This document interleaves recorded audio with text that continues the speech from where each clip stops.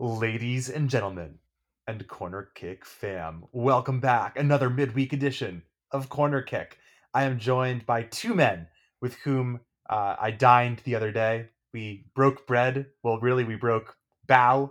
We had some nice ramen in Boston. It was great to catch up. But I'm Nathan Strauss, joined by Caleb Rhodes Hello. and Nick Gavinden. Hello there. Yeah, shout out to the Seaport. Shout out to Trillium Brewing Company for sponsoring our lovely Monday evening. Yeah, it was a nice evening. Aside from the rain and then the driving back on the pike, and it was raining so hard, and I actually had to pull into the Charlton rest stop, and then I slipped on the floor inside the Charlton rest stop trying to go to the bathroom because it was so wet, and people kept tracking in rain. Yeah. But anyways, I Nathan, do digress. you know who else slipped on the floor this weekend? Joao Cancelo.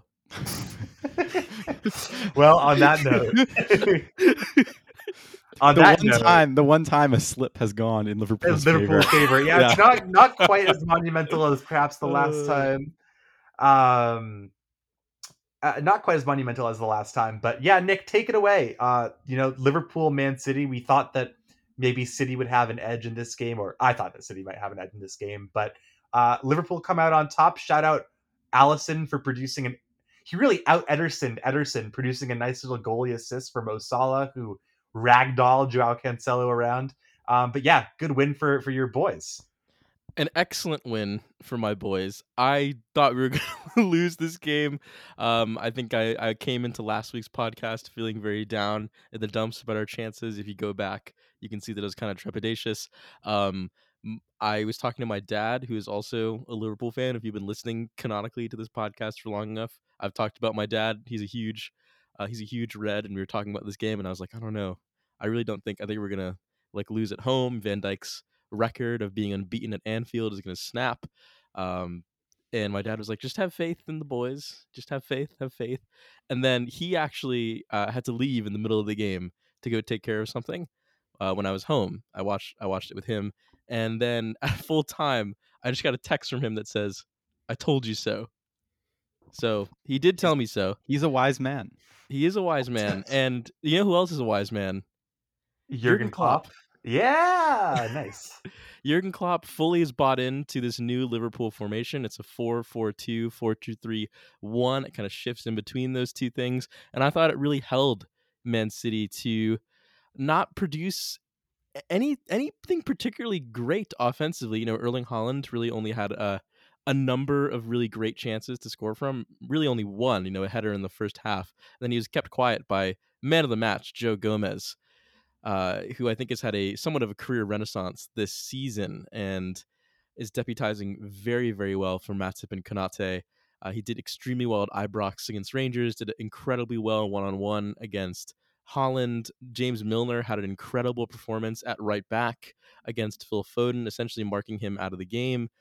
And I just thought this was a classic Liverpool performance. It felt very much like shades of 2017, 2018, beating Manchester City, outrunning them, beating them to the second balls, just really getting back to that sort of grinding things out in a Jurgen Klopp hustle, heavy metal sort of way. And Harvey Elliott, I thought was excellent, industrious on the right-handed side. Mo Salah was brilliant through the middle as he has been, coming in from the wing and playing a far more central position. I just thought this was, the full package for Liverpool, including a chaotic cameo from one Darwin Núñez, who continues to both frustrate and impress. He scored today against West Ham to seal the 3 points for Liverpool, and his statistics overall are quite good. He's first in shots, first in all of these great scoring categories. His finishing is getting better every game. He now has 5 goals in under 300 minutes in a red shirt. But yeah, this game against Man City was absolutely debaucherous and chaotic. Not squaring the ball to Salah, which could have killed off the game, had me shouting at my television. But yes, an incredible. I don't even know how Mo Salah controlled that ball. Did almost like a Cruyff turn to get past Joao Cancelo. Salah, who looks like he's back to his best after a shaky start to the season. But yeah, I mean, I think this was a very classic Liverpool performance in many ways, very reminiscent of the early Klopp era, and it's been a monumental week for Liverpool in terms of shifting the mood, in terms of getting points on the board, and beating Manchester City is always going to be a highlight of anyone's season, and certainly for this Liverpool team in chasing top four right now, it's massive. Yeah, I mean, I think with this performance, Joe Gomez certainly should be on the 55-man provisional squad for the England national team. But in general, I think this was really, I think, a tale of a team that was able to adapt generally and a team that wasn't. So this is very smash and grab from Liverpool. They had less than 40% possession, but they produced, 2.1 xG to Man City's 1. They created 5 big chances to Manchester City's 1. And they really, got the job done in a formation and a lineup that I doubt the team has ever, trotted out before. I think in contrast, Manchester City, oh, and also shout out to, their whole team for being, I think, the first team this season to blank Holland. Is that correct? At least in the league. I think Bournemouth might have actually. No, he scored a hat trick against Not Bournemouth. Bournemouth. Shoot, one of the other teams that's close to the bottom. Southampton, I think. No, he scored against Southampton. I think. Okay, so Caleb might be right. No. Hang on. We're finding the answer to this because I guarantee you there was a team that he didn't score against. If there's something earlier. Nathan cares deeply about, it's Nope, getting it was Bournemouth. facts correct. It was Bournemouth. He only had, Really? I was so correct. You guys doubted me, and I was so correct. He had just an assist against. I have 2 words for you, Nathan. Free hit. Free but hits. I digress. You guys are so unnecessary. But I think, okay, Liverpool were the second team to blank Holland, but the first in quite a long time. Meanwhile, despite the wealth of players that City have available in contrast to Liverpool, and just the wealth of and the wealth in general, highlighted by Jurgen Klopp this week. They made a single substitution in the 89th minute, Julian Alvarez coming on, and they left, Aymeric Laporte, Jack Grealish, and Mahrez all on the bench, not even trying to make those substitutions to change things up. I think that's weird, personally. And I am also think this is starting to show perhaps, what missing Kyle Walker means for this team. We've seen Nathan Ake start at left back in this game. Cancelo start at right back, even though I think he's actually better at left back now. Am I reading too much into this? Is this merely like a blip on the City thing and they'll be able to roll most teams? But I do wonder if, Kyle Walker is, as he is with England too, very important for the kind of tactical functioning of this Guardiola side. Yeah, I mean, I think it's important, especially because City's fluidity across the back is kind of nutty, and they've never been afraid. Even in going back to the beginning of the Pep era, they've never been afraid to mix up who is playing where across the back four. And this year, obviously, they play that sort of back three, sort of back two with like inverted fullbacks that we saw really plainly earlier on this year, and it's I think Kyle Walker is a hard player to replace because of his vision, his recovery speed, and his ability to invert. And we saw him really excel in that role earlier this year. They obviously signed Sergio Gomez, who is a left-sided defender. He started against Copenhagen a week and a half ago and then got sent off 25 minutes in. So I think it's tricky. Laporte is also still coming back to full fitness, and Nathan Ake can play anywhere across the back, but has his ups and downs. So it's all about finding that sort of fullback, I guess, because it seems like they have plenty of natural center backs between Ruben Dias, Akanji, Ake, Laporte, etc. But who's going to be the Joao Cancelo counterpart is the real issue. They have given some playing time in the Champions League briefly to Josh Wilson Esbrand, but I don't really think that Pep has ever been the kind of person to thrust a youth player into the spotlight, no matter how highly heralded he is. Like we saw how long he sort of quote unquote cooked Phil Foden for, like stewed basically, like let him really take his time developing and getting to the level. So I don't think it's a real blip for City. I don't think it's anything serious for City. Like they've still only conceded 10 goals through 10 games, and for them, I think they have the luxury, unlike Arsenal, Liverpool, and Chelsea, where like there are very few. Like Liverpool is really the only game that I think they feel threatened by. So I I think that they will be just fine, and I still think like their their next 5 games are just like so they should be so easy for them. They've got Brighton, they've got Dortmund in the dead rubber in the Champions League, they've got Leicester, they've got Sevilla and another dead rubber in the Champions League, and then Fulham. Like they are not going to really stress that much all the way through the World Cup break. Although now that I'm saying that, they could be one of the teams most impacted by the World Cup break, minus Holland, obviously. So I don't know. I was pleased with this result as an Arsenal fan, but I don't think like at the end of the day, it was sort of just the variance that you would expect. Like City can't be 100% all the time. I think that point that you made though, Nathan, about City always generally getting up for Liverpool or getting mentally, psyched out for a Liverpool game kind of played out in this fixture, both from, Liverpool perspective and a City perspective, because this game was not without controversy. I'm not someone to come on here usually and berate referees and talk about how terrible refereeing performances was. I usually leave that to Caleb, but I think I think Nice. I think that it was a horrific. I think we can all agree that it was a horrific refereeing performance from Anthony Taylor, who is not consistent at all throughout the 90 I minutes. think he's the worst referee in the Premier League now that Mike Dean's retired, by the way. Right, and I mean, that Bernardo Silva drag of the shirt against Mo Salah was egregious. That led to Jurgen Klopp getting sent off for some dissent, shall we say, some putting it lightly, against the referee. And then obviously, Jurgen Klopp, not Jurgen Klopp, excuse me. Obviously, Pep Guardiola, City come out by saying that he was pelted with coins, in the dugout. It's just looking very unsavory. Jurgen Klopp had some comments pre-match, um, about the level of expenditure that City have at their feet. The fact that it's really impossible to catch them just because of like who their owners are, where their finances come from, the fact that they can refresh and have making some pretty obvious points that we've all talked about where how City operate their business, that seemingly have like turned around into claims of xenophobia against um the state of Abu Dhabi. It's just all been, it's the fallout from this game has, I think, been a little more culturally significant than we're used to, more so than just a football match. So I'm intrigued about both your takes on that. Can I just say how lame it is that Eddie Howe got involved in this beef? Like Eddie Howe came out and commented saying that like Jurgen Klopp's response during the game was like unsportsmanlike and it was setting a bad example for kids. Like my brother in Christ, you coach Newcastle United. You know what else is bad for kids? Sports washing.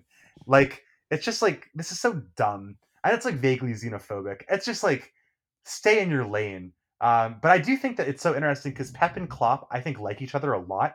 They're kind of like locked in that hero and villain arc where like without each other they would have no purpose in life. So like they need each other to continue to be strong so that way they can have a purpose in their twice yearly or thrice yearly battles.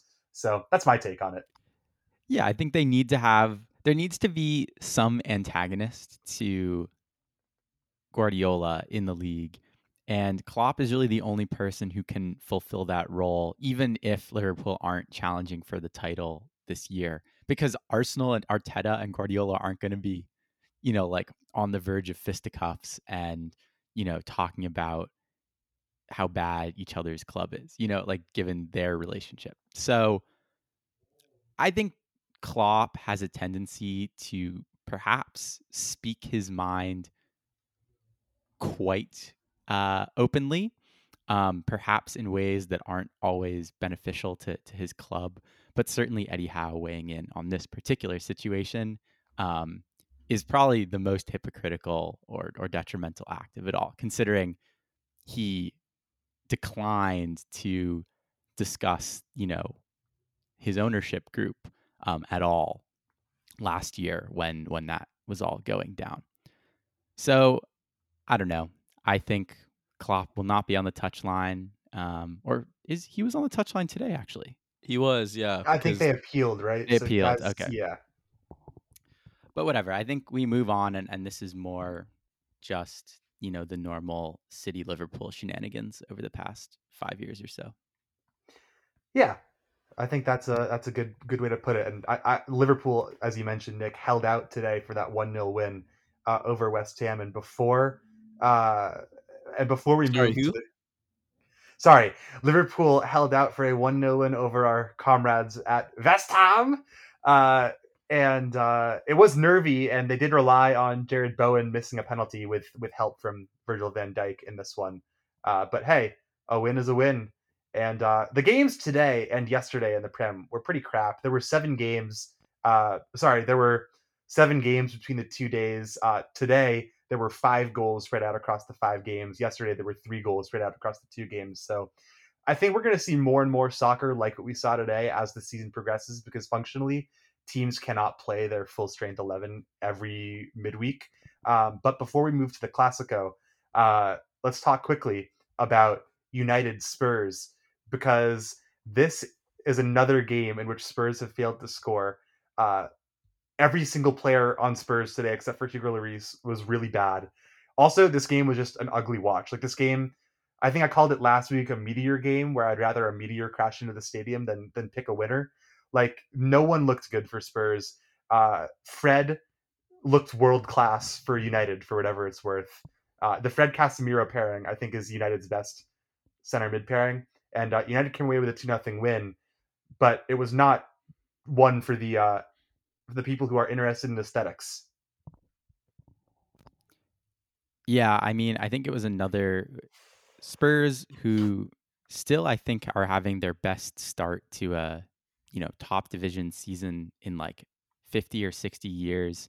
Couldn't get it done against, a big opponent once again, and looked pretty bereft of ideas and quality throughout most of this game. I thought, Yves Bissouma, who hasn't been in the starting 11, every game this year, despite making, a big-ish money move, or at least a step up from Brighton, I thought was really poor in the midfield, actually. Really heavy touches, bad fouls, and considering that, Conte changed the formation to be, a 3-5-2 versus a 3-4-3 and added another center midfielder, and that was him. I think that doesn't bode well for, his ability to really nail down a place over Højbjerg or Bentancur.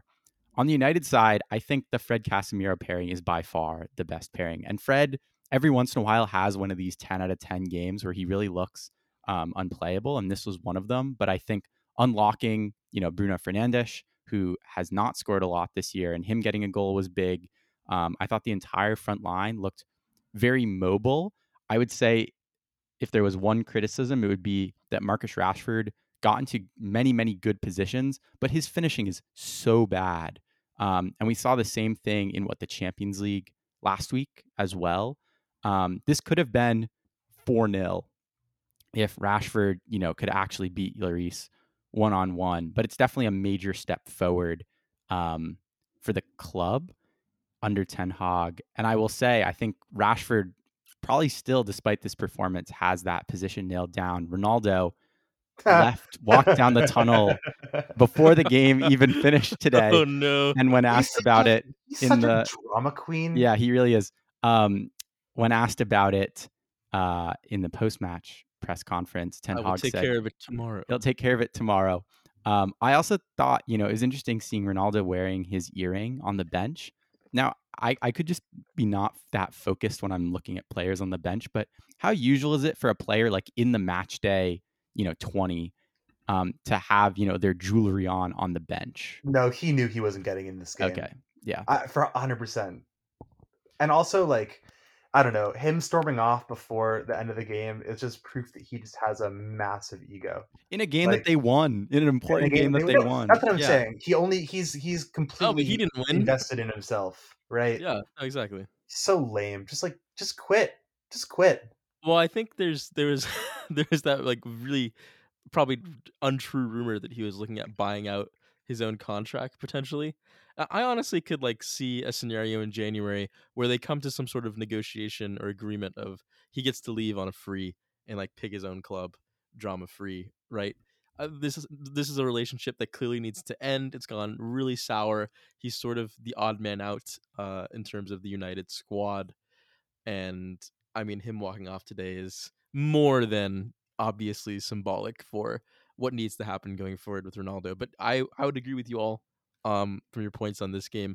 I thought this was Ten Hag's best game in charge of Man United. I thought you saw so evidently what he wants to do, and he's really adapted, I think, to the personnel that he has. This isn't a incredible United team by any means, but they had 10 shots on target today, which is the statistics for this game read like United really could have won this game like 4 or 5-0. 28 total shots, 86% accuracy in passing. I mean, they were so fluid, so good going forward. I thought the movement from players like Antony really impressed me. Antony overall has really impressed me. I think he's been the seamless transition into the side. Martinez and Varane once again getting a clean sheet. They look like an imperious duo at the back.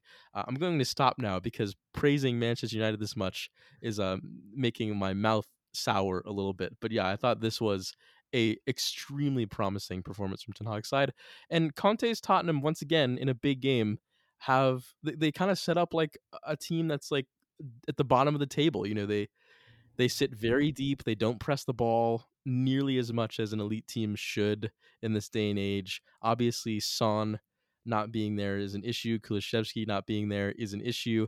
But I still feel like they should do a little bit more to adapt tactically to the match. And instead, they kind of just sit back and are quite stagnant for much of the game. You can tell players like Ivan Perisic are getting frustrated visibly.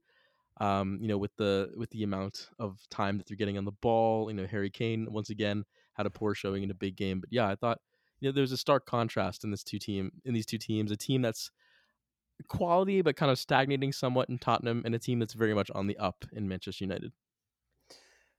Very well. With that said, we head into this week, or rather this upcoming weekend's fixtures with 2 games still to play: Fulham, Villa, Leicester, Leeds, before this weekend's matches, which include Nottingham Forest, Liverpool, Chelsea United, Arsenal take on Southampton. So I'm sure we'll lose that, and Newcastle take on Spurs. Newcastle will win that if they play like they played today. But there was another marquee fixture this past weekend, the first yearly iteration of the Classico, and this was an interesting game. It definitely was entertaining enough, but despite the fact that Barcelona outshot Liverpool more than 2-1, Barcelona outshot Real Madrid more than 2-1.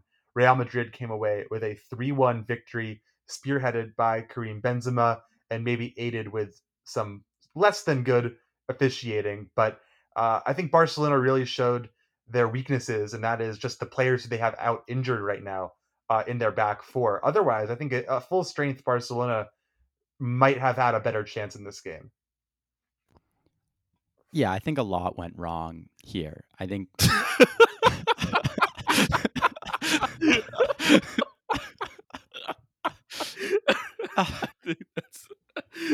that's awesome. Sorry, continue. Right. I think, from the outset, missing Araujo is big. It will continue to be big. It probably will turn out to be the reason that perhaps we don't make it through in the Champions League, and perhaps with this result to perhaps fall short in La Liga. But you have to do with what you have. I think I have a few takeaways from this. As you mentioned, from the stats, Barcelona, I think, roughly outplayed Real Madrid, except for the fact that this played out exactly how Real Madrid wanted it to play out, which is they are so supremely confident in themselves, in their ability, and their ability to get important goals, while Barcelona have no confidence in finishing at all. And so despite creating more shots, having more possession, etc., I don't think Madrid ever really felt under that much pressure until maybe, the 80th minute or so. I think this game sealed Busquets' drop out of the starting 11. I thought he was really off the pace against Real Madrid's midfield. And I think the Gavi, Pedri, De Jong trio is probably going to be our starting, 3 moving forward. Dembele and Rafinha were really, really poor. Rafinha really doesn't seem to sort of want to take on a man. He keeps ballooning shots over. And unfortunately, he's starting to look a little bit like, a $60 million bust, which in a lot of ways, I feel like we could kind of see coming, right? He's 25 years old. He's probably about as good as he's going to be. And to some extent, there's a reason that, he was the star player on Leeds. He's basically like Wilfred Zaha in a lot of ways, right? He's probably best on a mid-table club in England where he can score 12 league goals a year and have 6 assists. I'm not sure he's a difference maker for Barcelona. And I think in the next games going forward, we'll probably see Fati and Ferran Torres flanking Lewandowski in some of these big fixtures because they definitely brought significantly more energy there. On the Madrid side, Fede Valverde in the right wing role this year has been unbelievable. And honestly, he's He scored a probably banger been. again today. He scored a too. banger again today. He now has 5 goals in 10 appearances in La Liga this year. Meanwhile, mind you, he only has 11 goals in his Madrid career. So he's really turned that up a notch. He's keeping, Asensio, Hazard, Rodrigo, out of the team a lot of the time. And I don't even know how to describe the role that he plays. He's like a box-to-box winger. And there probably is some German word for that position, but I don't know what it is yet. He is unplayable. He is unplayable right now, and I was not surprised at all to see him just laser, a goal in. Benzema grabbing one as well, and then the penalty wasn't really a penalty. It was super lame. Was it Eric Garcia not even hitting him or the ball, and Rodrigo just stopping the ball himself and falling over? But symbolically, it kind of sealed the deal right when Barcelona were perhaps looking It was a a touch symbolic ready. pen. It was a symbolic pen, especially Yeah, considering, Lewandowski was like body checked from behind by like Carvajal earlier, and that wasn't a penalty. But I think if the game had finished 2-1, that would have flattered, the spiritual deficiencies in Barcelona too much. So we did not get the job done despite playing okay. And Xavi now has the worst record after 50 games as a Barcelona manager since the turn of the century, I believe, but Yeah, perhaps worse earlier. than Koeman, which is saying something. But also, like, the circumstances are different. And No. I'm yeah, just saying, but so far this year, we have not won a big fixture, despite probably like sort of being the better team, either on paper or in terms of play, in most of those games. Like we didn't get the job done against Bayern. We didn't get the job done twice against Inter, and now against Madrid. Um, we are now 3 points behind in what is probably going to be our sort of best chance at success this year. Tough situation to be in. I've talked too much. I'll let you guys, give your opinions as well. I think the crazy thing coming out of this game is that Barcelona have only conceded, I think, what is it, 4 goals now in La Liga? Yeah, but 75% of them came in this game. Right, exactly, which I find incredible because considering that Barcelona, our main critique of Barcelona this season has been their defense, and obviously that's played out in the Champions League. And I think another thing, Caleb, I agree with everything that you said. I think that's a great assessment of what went down. And my opinion is that we're really starting to see Xavi's deficiencies as ostensibly a rookie manager, right? He managed in Qatar to great success, but now he's coming into a Barcelona team heavy in transition that have spent, a lot of money to get him players of higher quality in the absence of Lionel Messi. But I think we're seeing not especially when Barcelona go down in games, and this is a criticism that we had of Mikel Arteta too when he took over the reins of Arsenal, that when Barcelona go down, he doesn't quite know how to adapt the tactics enough to get them back into the game playing well. Right, because when Barcelona go down, Xavi really emphasizes the wing play, gives a lot of reign to Dembele and Rafinha or whoever's on those wings to intricately work the ball into Robert Lewandowski. And when Barcelona went down, Madrid really snuffed out, that tactic. They marked Lewandowski out of the game pretty much. Rafinha and Dembele were quite isolated. Madrid won the ball back, and they were able to progress up the field rather easily, as we saw for their second goal, that incredible, passing move that led to the Valverde shot. And I agree, Valverde has been, practically unplayable since the Champions League final, where he decimated Liverpool's left-hand side. So, I mean, I think we're starting to see Xavi get out-coached in some of these games, which is a bit worrying from a Barcelona standpoint. Carlo didn't even need to raise the eyebrow in this game in order to get Madrid playing well. And I think, yeah, from a Madrid perspective, they are just firing on all cylinders right now. They know exactly what their identity is. Age is not defining them. I thought Kroos and Modric once again dominated the pitch in El Clasico. That David Alaba had an incredible game against his former teammate in Lewandowski, really kept him quiet.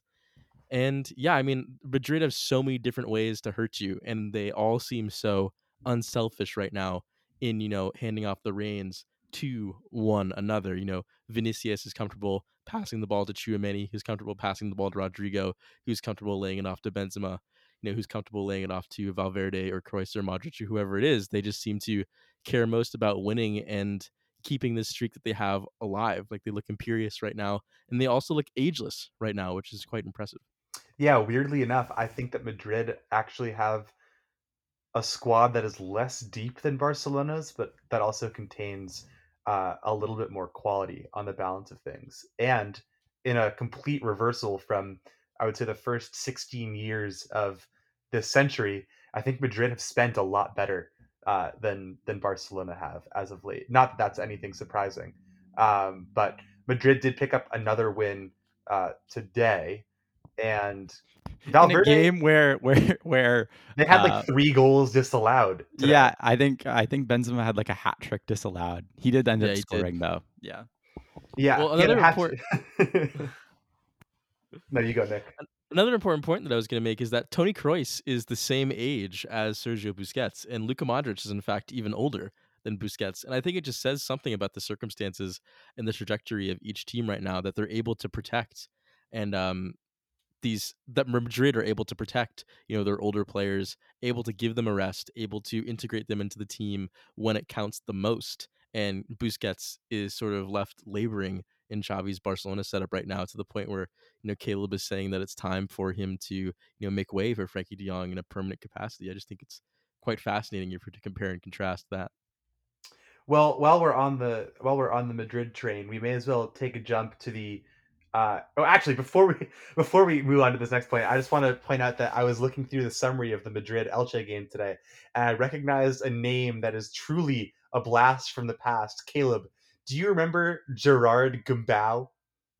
Yes, he was a Barcelona B player. He played like One Copa del Rey game, maybe. Yeah, exactly. Yeah, so I saw that name and it jumped out at me, and I was like, "Dang, he's 27 years old now." But anyways, he's up there with Wilfred Kaptoum for like exports and midfielders. But the Ballon d'Or took place in the second week of October, because of course it did, and Benzema obviously won the Ballon d'Or, and it wasn't particularly close. But I feel most like importantly, Lewandowski won that other made-up award. yeah, he won the Mueller Award for, Yeah, I guess, sure. best striker, which I think they made specifically because of the time that they denied him the Ballon d'Or. Well, they also, last I think year. didn't UEFA invent something for him last year? Well, as well? they always do, because it's Yeah. it's all a sham. But I do think the voting this year, as with pretty much every year, showed that it just truly does not, like, these awards just don't matter. Yeah, how is Mane second in this? Mane was second. Darwin Nunez was 25th.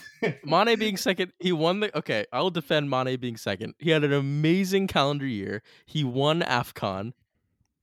That's Liverpool true. got to the Champions League final. They won 2 trophies off the back of his performances. Mane being second makes a monicum of sense to me. Fair enough. I haven't looked into like the individual country by country voting yet.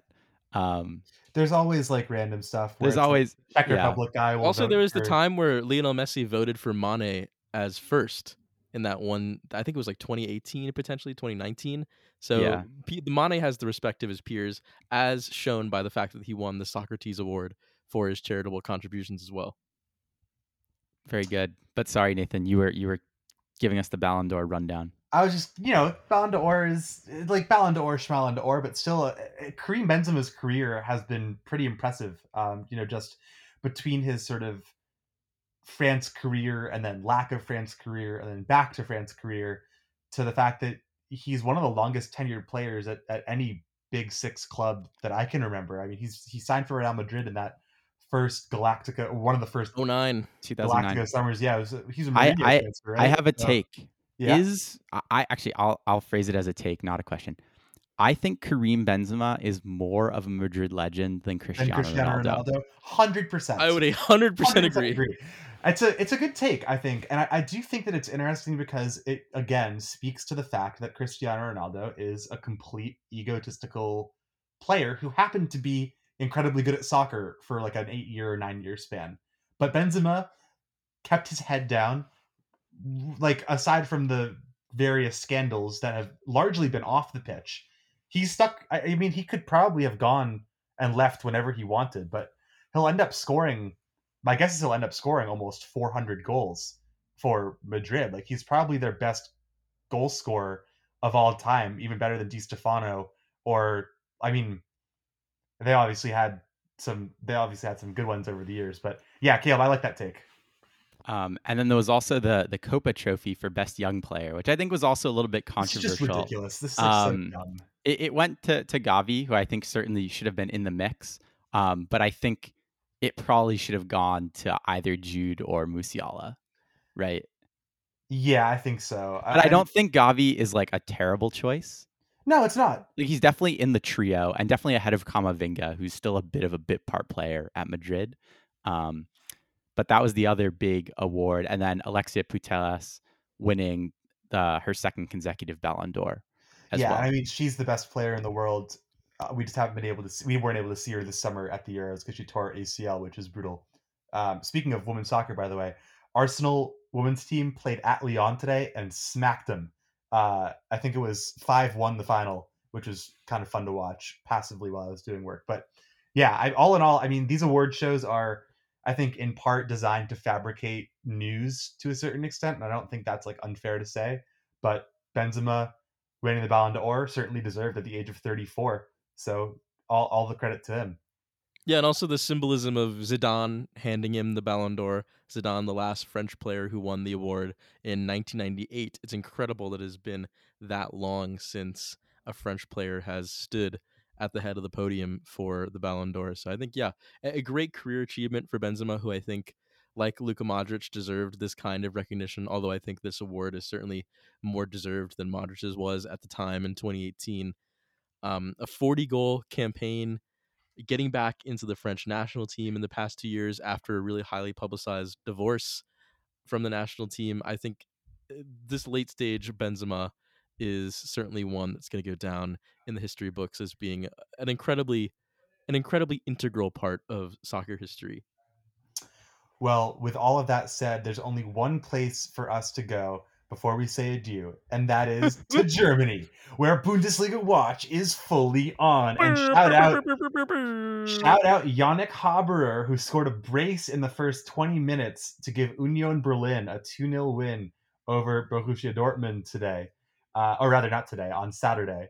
And Union Berlin now 4 points clear at the top of the Bundesliga. So Bundesliga Watch is on. Shout out Union, who I think we're all rooting for just on I don't know, chaos grounds. Union Berlin have also, I believe I saw a stat that they've created the least XG of any team in the Big Five leagues, and yet they lead the Bundesliga right now, a third of the way through the season. So big day for the boys in red and yellow. Yeah, I mean that was the match of what first and fourth. After this game, Dortmund now, fairly well off the pace, 7 points off top in 8th place. They are 5-1-4. They have a -1 goal difference. I'm not sure we've for whatever reason. I think maybe we're just so focused on how good Bellingham is, but Dortmund are low key or even high key struggling right now in their sort of post Holland period. I actually watched him. I watched him play today against Hanover, and they were okay. But again, this team is just like they've taken punts on a lot of like developing players, and it's hard to do that without someone elite who can lead the line. And obviously, Mokoko is a tremendous prospect, and he's only 17 years old and is pretty much their starting striker and occasional left winger. But Donnell Malen hasn't really looked like he's recovered from his ACL injury. Özcan is pretty good at CDM, but again, like it's just not. They're missing like Adeyemi is still developing as well. They're missing that.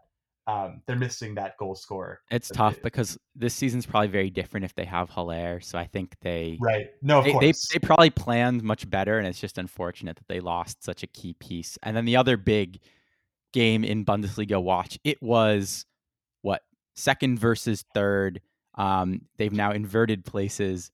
Bayern giving the beat down to Freiburg. Caleb, what is this Freiburg team that you speak of? Freiburg. Do you mean Freiburg? Ici Freiburg. Freiburg. It was a big weekend in the Bundesliga as Bayern Munich won 5-0 versus Freiburg.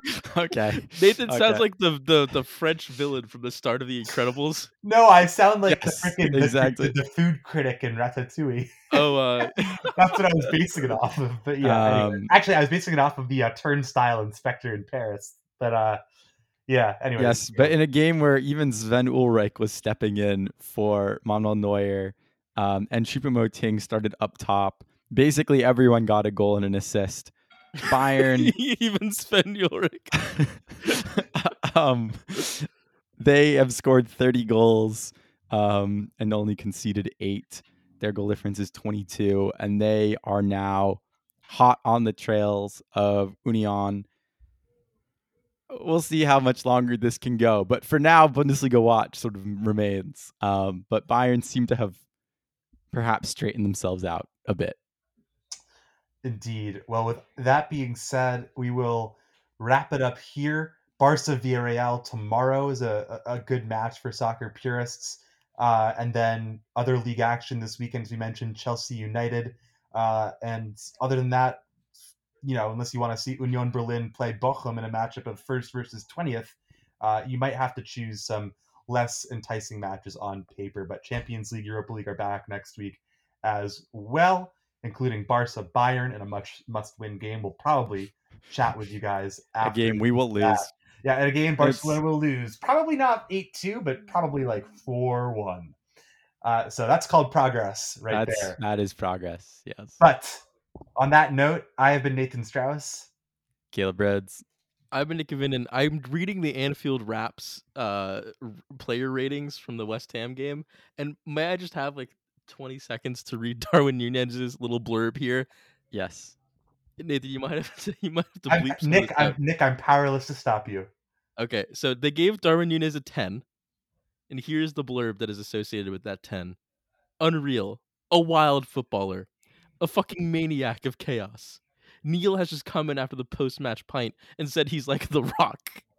He is a superstar in the making. He has everything. Chaos follows him. Like a hurricane. Chaos, mayhem. The one tipped over that was just fantastic. The one against the post, Christ. The goal bait. A shit Andy Carroll. Okay, lads. That is one of the best headers you will see. Save that. His movement is second to none. He's quick. Fucking quick. He will score hundreds for Liverpool. Star quality. So you heard it here first. Darwin Nunez, a legend in the making. I have been Nick Vinden, and on that note, Viva Uruguay. Viva Nunez. We will see you all next time.